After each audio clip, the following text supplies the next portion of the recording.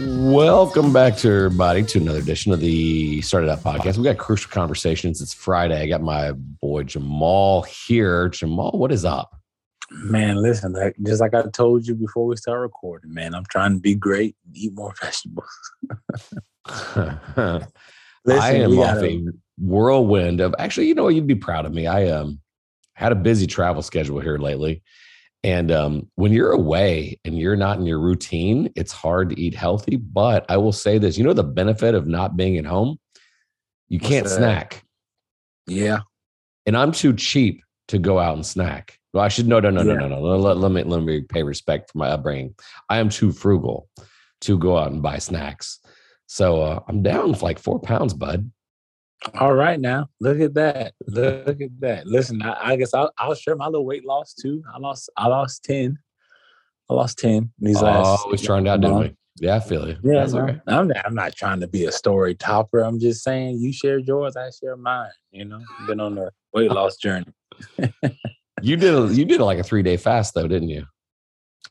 Yeah, I did. I had to reset after my trip and get my mind right. By the way, kudos to you for getting away, having a little trip, a little skiing in the Midwest. Shout out to my friends in Ohio. Yeah, we don't ski. We snowboard around here. And when we fall hard. Do you want to talk about the Ohio State story? Not now. We'll talk about it later. I do not want to talk about it right now. But I think what we should talk about is this teacher shortage. Yeah, there has been you know what? Let's dive in. So I'm going to play my hand that I've seen some teacher influencers say, well, there's going to be a big teacher shortage. And what are you going to do? And doom and gloom. And listen, like, do I think that some of that's true? Absolutely. Mm-hmm. Do I think that people like the likes and retweets for posting something that elicits an emotional response? Yes, I do. Mm-hmm. Personally, I don't think that I think that of course, there's going to be some people leave. I think it's overblown. I don't think there's going to be that many people leave. What do you think? Mm-hmm. I think the people that are going to leave were going to leave anyway, whether it was COVID or not. I think that the situation as it relates to teachers in general is something that we, I think is something that we don't really have to worry about, in the sense that the entire country is experiencing a shortage in every industry. So it's not just a teacher shortage, it's a public shortage, it's a Walmart shortage. You can't get certain items on sale right now. Like if you're in the t-shirt business right now, you can't buy white t-shirts in bulk fast enough to supply your orders. So there's all these shortages everywhere, because I think that there's this sense of, I don't want to work, but I want to get paid the most amount of money. And because we're in the middle of the pandemic, I say middle, but I feel like we're at the end, especially if you live in Florida. I feel like we're at the end of this pandemic, right? So I think the focus really shouldn't be about the shortage as much as it is, if you're an educator and you're a leader in education, your focus should be, how can I create such a great culture at school? So that way, if there is a shortage, I know that my school will attract top talent and will be fully staffed. Because being fully staffed is extremely hard right now. But, you know, given all of those challenges, the thing that's going to help us is being proactive and taking action and creating a culture in which people want to come work for. You make a really great point. I'm going to focus on the fact that everybody, well, I shouldn't say everybody, there is a lot of people that got a huge raise. And especially in that $15 to $20 an hour realm, that they got a spike. I mean, obviously, like a lot of the, I cannot name a place around here that is paying minimum wage. Most people are in that $13 to $15 realm already. Now that puts people dangerously close to what starting teacher, I like depends on which state are you in. But, are we going to see that rise in pay that a lot of people experienced? I hope so, but I tend to agree with you. Go ahead. No, well, here's the thing too. All right, so I was talking to my wife about that actually. I said, now if I owned a McDonald's, let's start with McDonald's, and then we'll go to school. I think the same concept can apply, in I guess in limited situations, but I'll explain. So if I were the owner at McDonald's and I wanted to, and we know that there's a shortage, and I have, I'm gonna use school terms. If I have an allocation for 5 workers, right? My people who do the master schedules at your school, principals, allocation for 5 workers at $10 an hour, right? That's $50 an hour between 5 people, right? Could I then, instead of paying those 5 people, because I can't fill the staff, could I then pay 3 people to run it? And those 3 people, full-time employees, give them benefits, sweeten up the deal a little bit, and have them run it on their shifts. So pay more, but have less people, but get better skilled or more highly skilled people to do that same job, and just run with less. And instead of having, 5 part-time workers, have 3 full-time workers, or even 2 full-time workers in that scenario if you only had an allocation for 5. And I think it's the same thing in teaching. And like I said, it's limited, but I think that, right now, 100 students, and with those 100 students, you have 4 teachers, right? One of those teachers are PE teacher, and 3 of them are core teachers, like for this example. Instead of saying, well, I'm going to pay those 4 teachers, if there's a shortage, can you make that schedule work with just 2 core teachers and a PE teacher? Now, that's a very small sample size for a complete master schedule, but can you use what you have to build a master schedule that benefits your school with less people, so you can pay the people at your school more, especially if you have decentralized funding, and you're the principal of that school, and you can make those budgetary decisions, right? But then you also got to think too, like, how are you leveraging your ESE teachers? Are you just putting them in a few situations? So there's so much that we can do. Now is the time to think outside of the box and be innovative, and try to give the people that do stay more, more money, in a sense, and more benefits to staying, because there are going to be some people who retire. There are going to be some people who leave, try another profession. They're not going to like it. They will be back, because there's nothing like teaching once you start teaching, and see what we can do from there as a strategy to overcome these shortages that are coming. Yeah, I agree with that. I think that it's over. Let me take 2 steps back. First of all, the amount of stress and the amount of things that we've had to it, I'm full disclosure, I haven't been in the classroom now for 2 years. At times feel a little guilty about that because of the position I took right before COVID. So easy for me to say, but you're in the thick of it. So you have a little bit more, ability to talk. But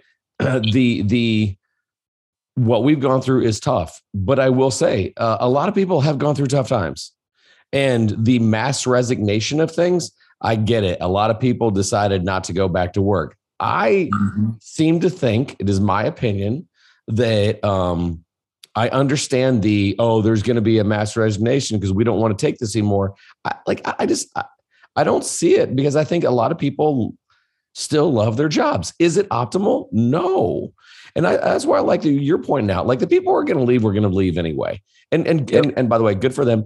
But your idea of wanting to incentivize and double down on the people that stay is really intriguing to me. So go ahead. There's a lot that we can do. We just have to reimagine school. So, what the pandemic taught me in leadership is really anything is possible. dream big.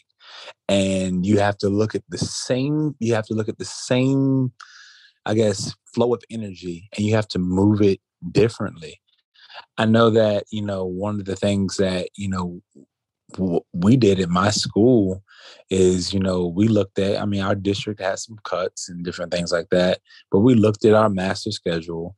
We couldn't pay people more. I don't have that authority. We're centralized funding. However, but we looked at what we had given all of the circumstances, teacher shortage and cuts and different things like that. And we looked at our master schedule and we looked at our ESE, teachers, and we said, well, how can we leverage them? Traditionally, you have your fuse classes and, you have your support facilitation classes. And there was this thing this year where, ESE teachers could dual cert. And really what that is they provide services. They're the ESE teacher and they are the general ed teacher, and those class sizes are generally smaller. Well, in the setting, you have, say you have 25 kids or 22 kids a class. Well, if you put 12 if you have a traditional fuse model, you're probably only going to put 28 to 30 kids with 2 teachers in the middle school and maybe 32 in a high school setting, right? But if that teacher dual certs and takes their own caseload, you still have that fuse setting. It's a little less less restrictive, if I'm saying that right. It's not as restrictive as a fuse setting. It's more like a regular class. You have your kids who need services, and because that teacher is certified in ESE, they can service that child for their IEP. And then they can also serve as the general ed teacher because they have 2 certifications. So we looked at our teachers who had those things, and it's something that's worked out really, really well for us, given that, and it freed up space in our master schedule. So like if we lost a teacher on the gen ed side, we gained one in the ESE. And I mentioned that specifically because, if you're looking at funding, ESE funding is separate from your base allocation funding. That's different money. So there may be a cut in gen ed, but there's not necessarily a cut in that ESE. So it's just something, I make that point to say we're all going to deal with shortages, but those of us who are willing to think outside of the box and be innovative in the sense of, just looking at these problems with a different perspective. I heard somebody say this: we cannot solve the problems with the same thinking that created them.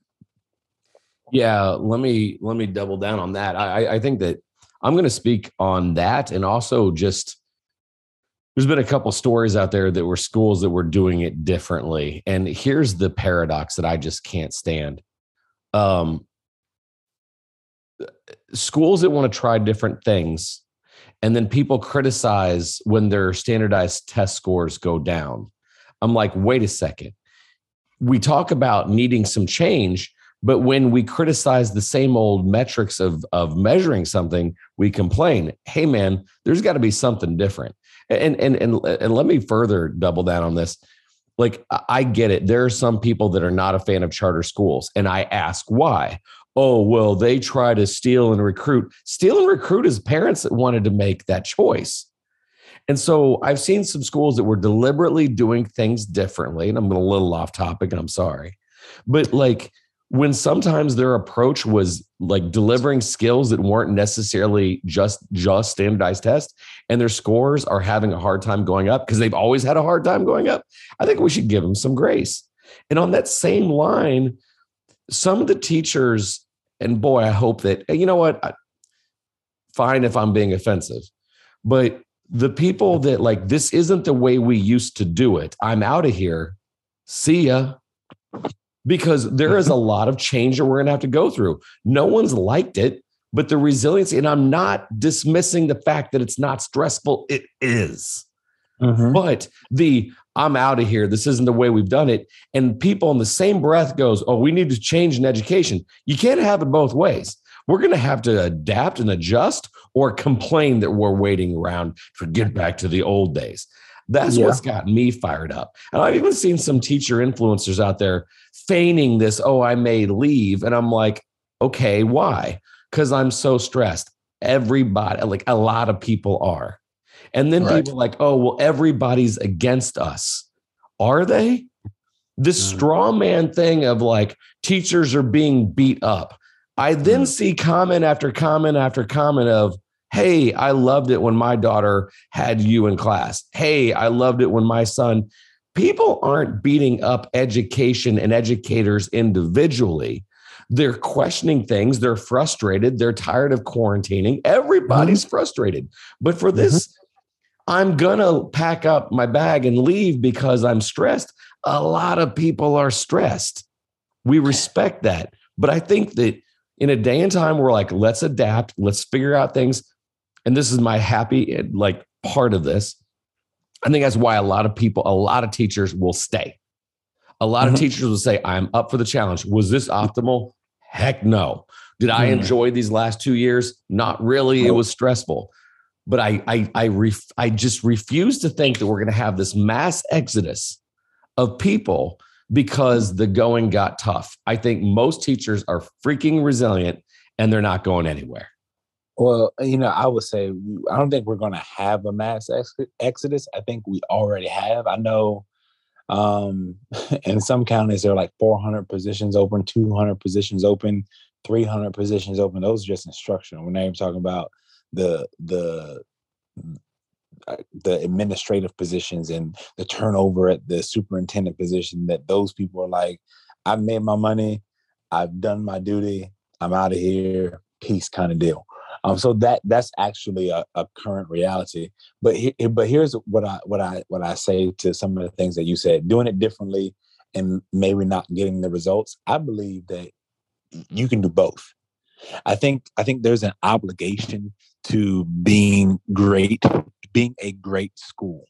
We all know that being a great school comes with its perks. You get more funding, or you generate more funding. It depends on if you're centralized or decentralized. You generate more funding because property value around you goes up and those things. So this is how you impact the community as a school. We know that the schools are really the epicenter of every community. Like the school district in most counties has the highest payroll, and they employ the most people just because really everything revolves around school. When school's in, when school's out, vacations, money goes up, money goes down. We understand all those things. So I feel like we have an obligation to be A schools. Like we have an obligation to strive for the highest. Now that does not mean within the scheme of all of the things, right? Like there are things that schools can do differently, have an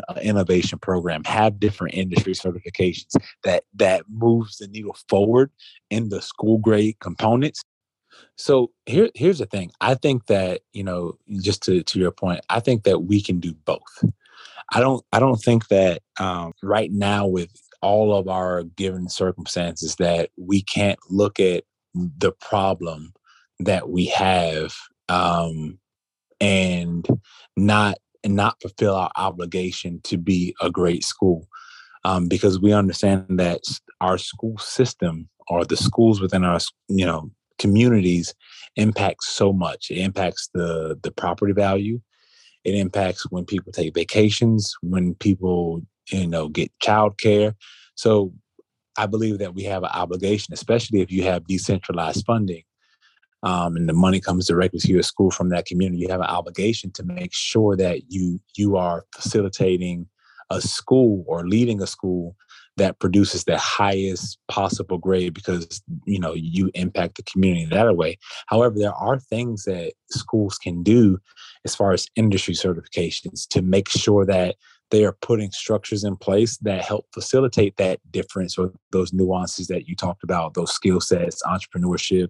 There's social media certifications, there's Microsoft Office, Excel certifications, all of those different things that kids can get and actually build skills beyond those that are required to take a standardized test. You also mentioned that there's going to be a mass exodus of teachers. Well, it's not going to be. There already has been. In addition to the fact that in most districts right now, like some districts have 400 vacancies, 200 vacancies, 300 vacancies, and that's just teaching allocations. That's not talking about districts who've had turnover in their principalships and their regional superintendents or their associate superintendents and some of those different structures. There are districts right now, currently today, that do not have a superintendent because their superintendent resigned. There are people resigning because they are not so much as fed up with school as much as they are saying, well, if I'm going to live this life, I'm going to try to live the best possible life. And I feel like right now is probably not a time for me to be in education.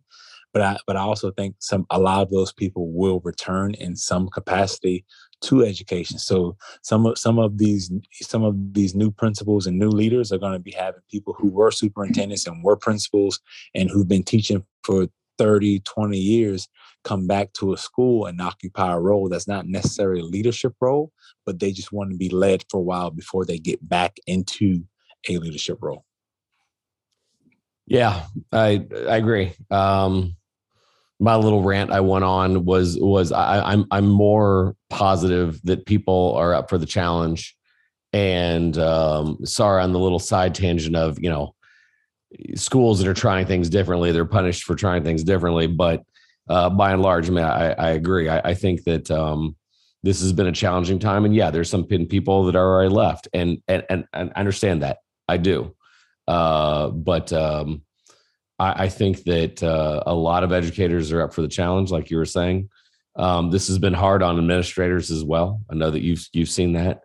But throughout it all, I think there's going to be a lot of opportunities here to learn and adapt and to have new different insights and different ways of teaching. And I think that even with the distance learning thing and the asynchronous and everything else, there's been a lot of good in this as well. So while I know there's some doom and gloom out there,